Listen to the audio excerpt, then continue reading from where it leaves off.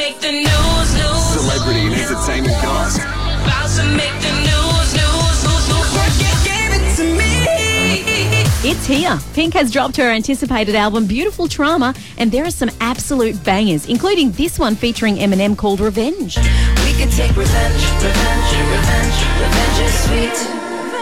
Well, in the beginning, we felt like we was meant to be. I fell for you and skinned my knee, but hell with any injury, eventually you'll get up ginger. I'm digging this one. Yeah, it's going to Lovely sound combo. groovy when that hits the airwaves. Pink is bringing her Beautiful Trauma tour to Perth Arena July 3rd and 4th next year. Taylor Swift is releasing her own social networking app called The Swift Life, which is described as a creative, inclusive and community-driven place for users to better connect with each other, and promises to offer exclusive photos and videos, Swift-themed emojis, and to listen to Swift's music, of course. Pretty cool. Now, things got a bit heated on The Bachelorette last night as Sophie said goodbye to 2 more bachelors. Apollo, Stu, Jared and James, could you please leave the rose ceremony room?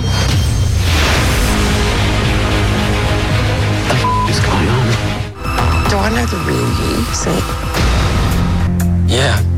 Blake, most of our time together I didn't think you liked me. Blake, will you accept this rose? Yes, I will.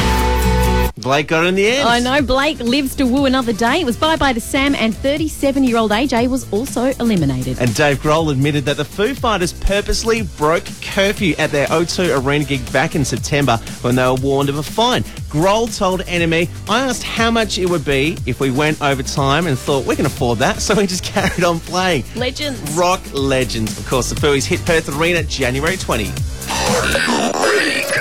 Want to hit a celeb and entertainment goss? Coastlive.com.au. Coastlive.com.au. Coast FM.